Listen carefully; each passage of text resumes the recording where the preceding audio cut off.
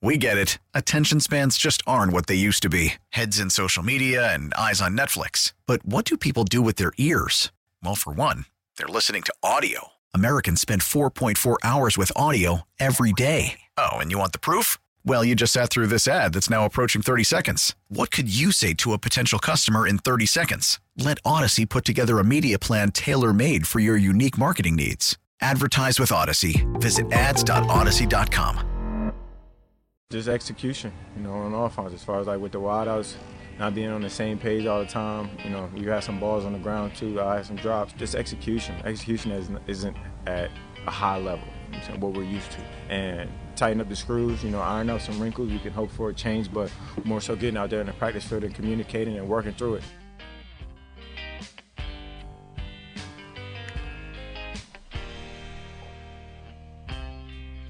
The Buffalo Bills taking on the New York Jets tomorrow in what was already probably a pivotal game.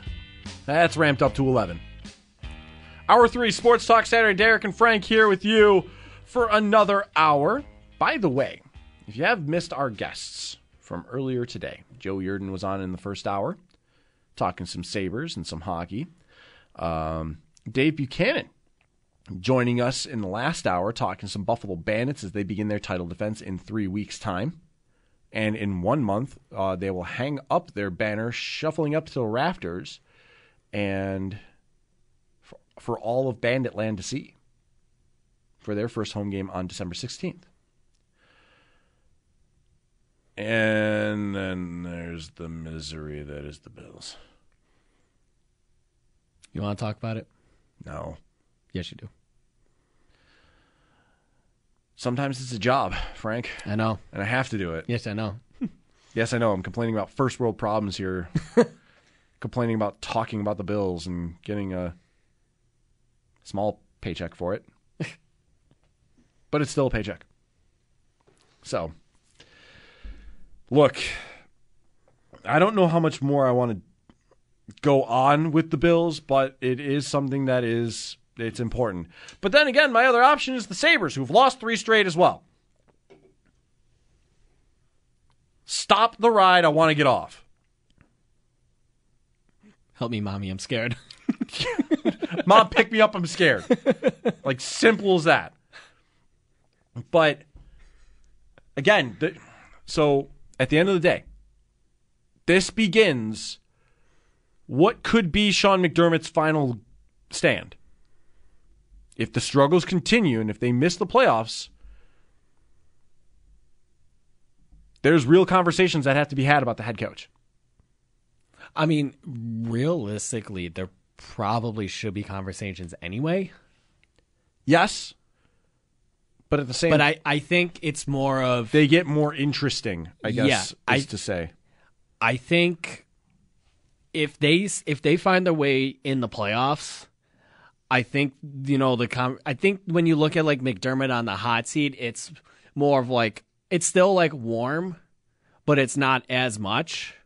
But if they miss, then like his seat is like burning. Oh yeah, no. The fire has been started underneath. Now with Dorsey fired, Joe Brady in, you have 7 games left. You're in must-win scenario, especially playing AFC teams. This is the time now that McDermott needs to rally the troops.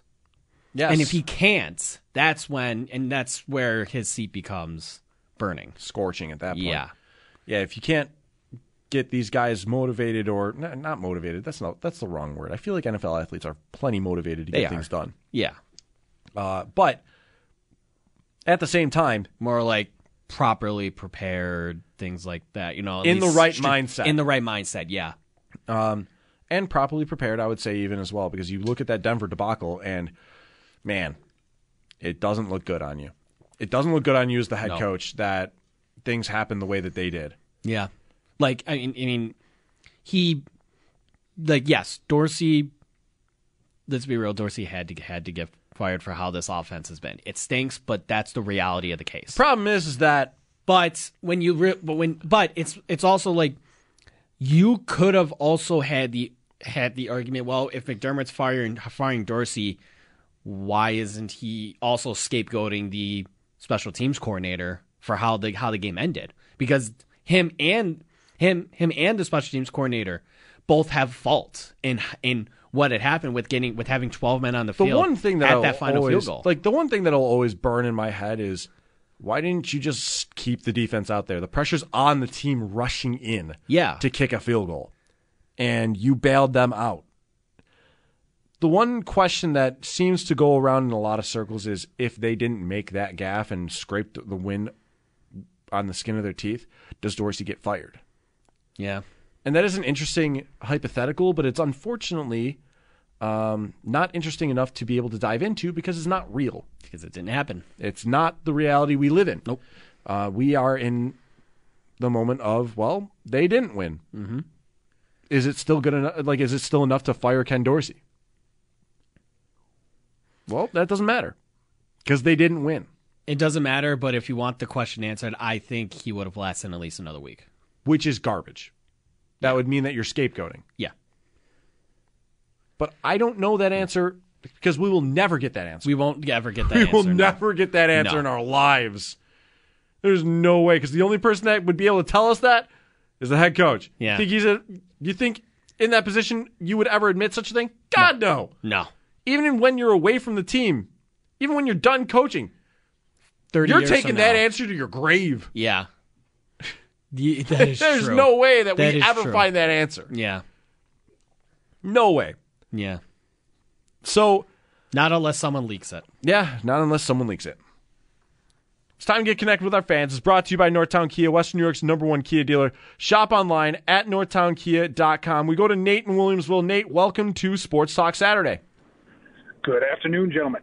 I am I suppose at this point, firmly in the camp of McDermott needs to go, but I want to kind of just share, what led me there. And I think one thing we're forgetting about, in the wake of this Denver debacle, as it's been dubbed, the week before, he calls the challenge on the 6-yard catch against the Bengals. And, there are these constant game time, moment-to-moment decisions that he has made over the course of his career here that have been questionable at best. I would say that he's been a poor game day coach when it comes to those types of scenarios throughout his entire tenure here. But what concerns me now is that the switch from Dorsey to Brady potentially gives him cover if Brady is great, because then he looks like the genius that, made the move that the team needed, and it would mean potentially we make the playoffs again if this offense gets right. My concern is deeper than that, because I kind of feel I'm very conflicted as a fan. I want to make the playoffs, but I also think that long-term the right thing for this team is for McDermott to move on. So the way I slice it, and I'm wondering if there's a middle ground here, Brady's either great, the offense rights itself, and we have a viable shot at the playoffs, or he's about on par or worse than Dorsey. The team continues to operate the way they have. They miss the playoffs, and in an ideal world for me, McDermott moves on. Do you feel like there is a situation where the offense is no better, potentially as good or worse as it was with Dorsey, and McDermott stays this offseason? Nate, I love all of the sentiment of what you put into this. That was one of the more well thought out calls I think we'll get on this conversation. Question. It's one of the more well thought out calls I'm going to get on this topic. And let's just rewind all the way to the top. If the offense does wake up and bail out McDermott, so to say, I think I'm okay with McDermott staying for one reason. That means that you had the stones to make a move that needed to be made. Mm-hmm. That also says that Ken Dorsey was a bit of a problem, bigger than we all thought. Yeah. And it allows you to say, okay, there's an offensive coordinator here that we can trust to at least take the reins for now. It allows for continuity, and with success, possibly another playoff spot for a team that has a duct tape defense. Nate also brings up other coaching issues that have happened. Yeah, that challenge was mind-numbingly baffling against Cincinnati. He doesn't go and put the foot down against Tampa Bay, allowing the Buccaneers to show us a play that we've never seen before, which is a Hail Mary harmlessly hitting the ground. I've never seen that before in my life. Like, nobody knew where that ball was, and it's still funny to me. It still was almost caught. If it made, like, no, it wasn't. Nobody knew where it was. It was accurate. It was a darn good ball. It was a good throw. It was a really good throw. Yeah. Now, that said, ultimately, if the offense wakes up, I might have more questions than answers, but if the offense does wake up, that seat cools on McDermott. Because if they can play up to their potential, they're making the playoffs with the now battered AFC. Right. And we have to also remember that every coach has their faults. Yeah. There isn't a perfect coach out there. Heck, even somebody who we've talked about before, obviously not on air, but we talked about Andy Reid before and how he kind of had to move on from Philly when he was, they went to, what was it, 3 NFC championship games, a Super Bowl there, but they could never win. And eventually the Eagles got to a point where they had to move on from Reid. He goes to Kansas City, and even then he wasn't perfect when he got there. He only won because he got Pat Mahomes. Yeah, when they drafted Pat Mahomes, things really took off for Andy Reid. Yeah, who was known as a perennial playoff choker. Right, because of his, and a lot of that was because of his clock management. Yeah, so clock management with Andy Reid was always an interesting thing. Always an issue. Like you said, every coach has its wrinkles, has its faults. It's always a matter of, can you have the personnel, and that's with the players and the coaches around you, to mitigate that. And what you also said when you brought up Andy Reid just now is something that I'm really subscribing to, which is sometimes a good coach needs to be let out the door. And I'm not necessarily saying that McDermott's a good coach. At minimum, he sure as heck isn't bad. Mm-hmm. Man, helped break the playoff drought. He has taken this Bills team to heights that we haven't seen in a very long time. But at the same time, when you peak and you might have missed it, sometimes a team will recognize that and know that maybe both parties will be better off without each other.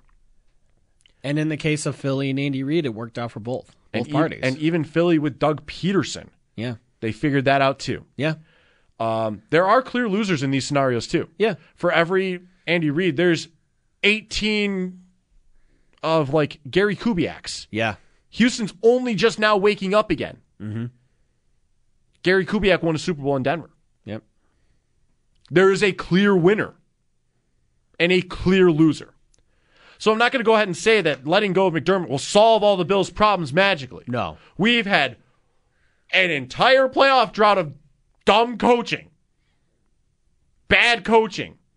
Coaching that makes me want to throw everything that I can at the nearest wall. If it's not nailed down, I'm yeeting it. But at the same time, sometimes there is a peak. And we know which day that peak may have been. Yeah, that's true. I'm not sure, but at the same time, the other shoe here is remarkably simple. If they continue to struggle, there is a decent, I would say a somewhat decent chance we do not see Sean McDermott on the sideline with the Buffalo Bills next season and going forward. Mm-hmm. Again, there is a lot,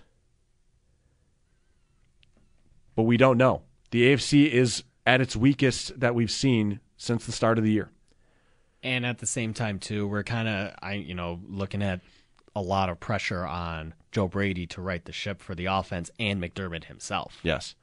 We'll go to Matt in the car. Matt, you're on Sports Talk Saturday. How you doing? Hey, what's up, guys? I had a point, but I want to get to a little bit about Dorsey real quick. I think when things go wrong, I think he was not able to make the team sure that they would be able to get back to getting things back on track, if that makes any sense. Mm-hmm. It's like when things are going good, like, of course, everyone's confident, everyone's, like, ready to go. They're, like, all in, whatever. But it's when things go bad, it's like, how can the leader of that side of the ball or the team make them believe that it's going to be okay and they're going to get right back into it, don't lose confidence. And I think what we're seeing is that the guys, even though they said they weren't, or, you know, they were behind Dorsey, you could kind of tell even by their body language, by some of the stuff that Allen was saying in the press conferences, that they weren't with it. They didn't have their confidence. They didn't have their mojo, whatever you want to call it. That was just gone. And so I think on that end, that is why they probably felt the need to get rid of Dorsey. Because at some point, you have Josh Allen and Steph Diggs. Why are we looking like Dick Duran-style offense? That's inexcusable. I mean, there's really no excuse for it.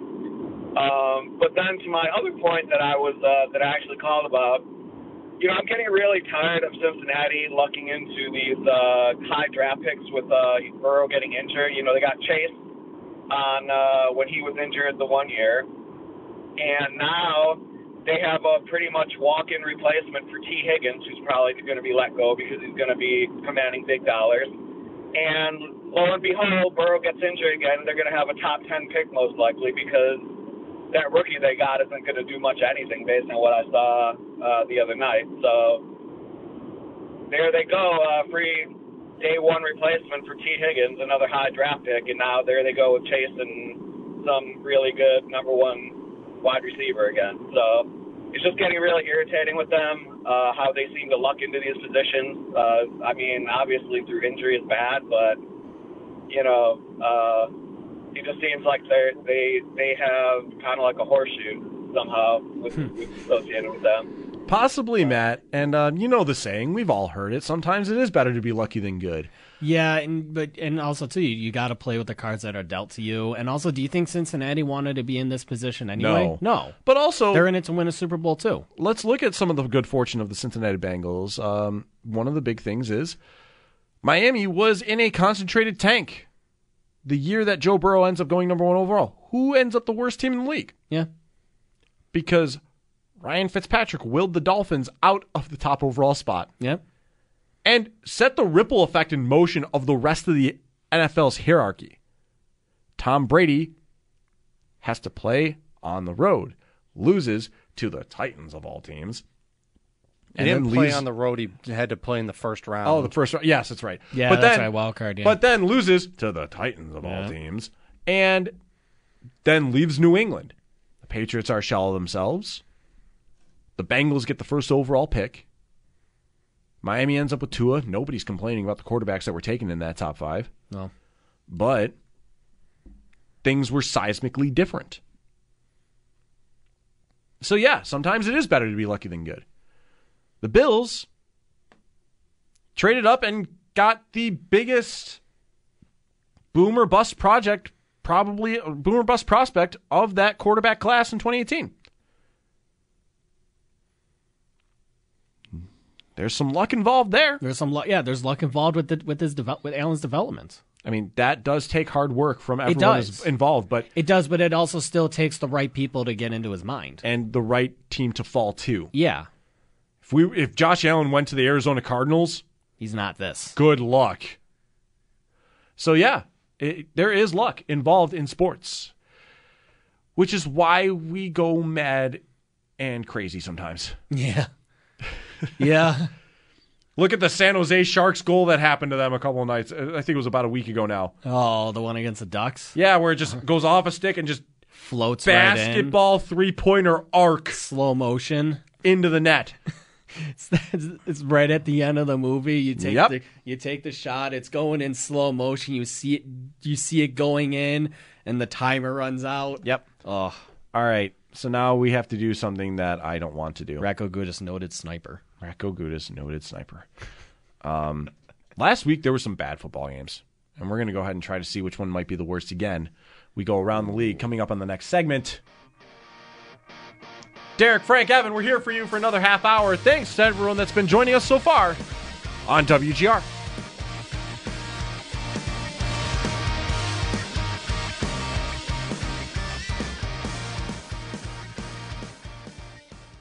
We get it. Attention spans just aren't what they used to be. Heads in social media and eyes on Netflix. But what do people do with their ears?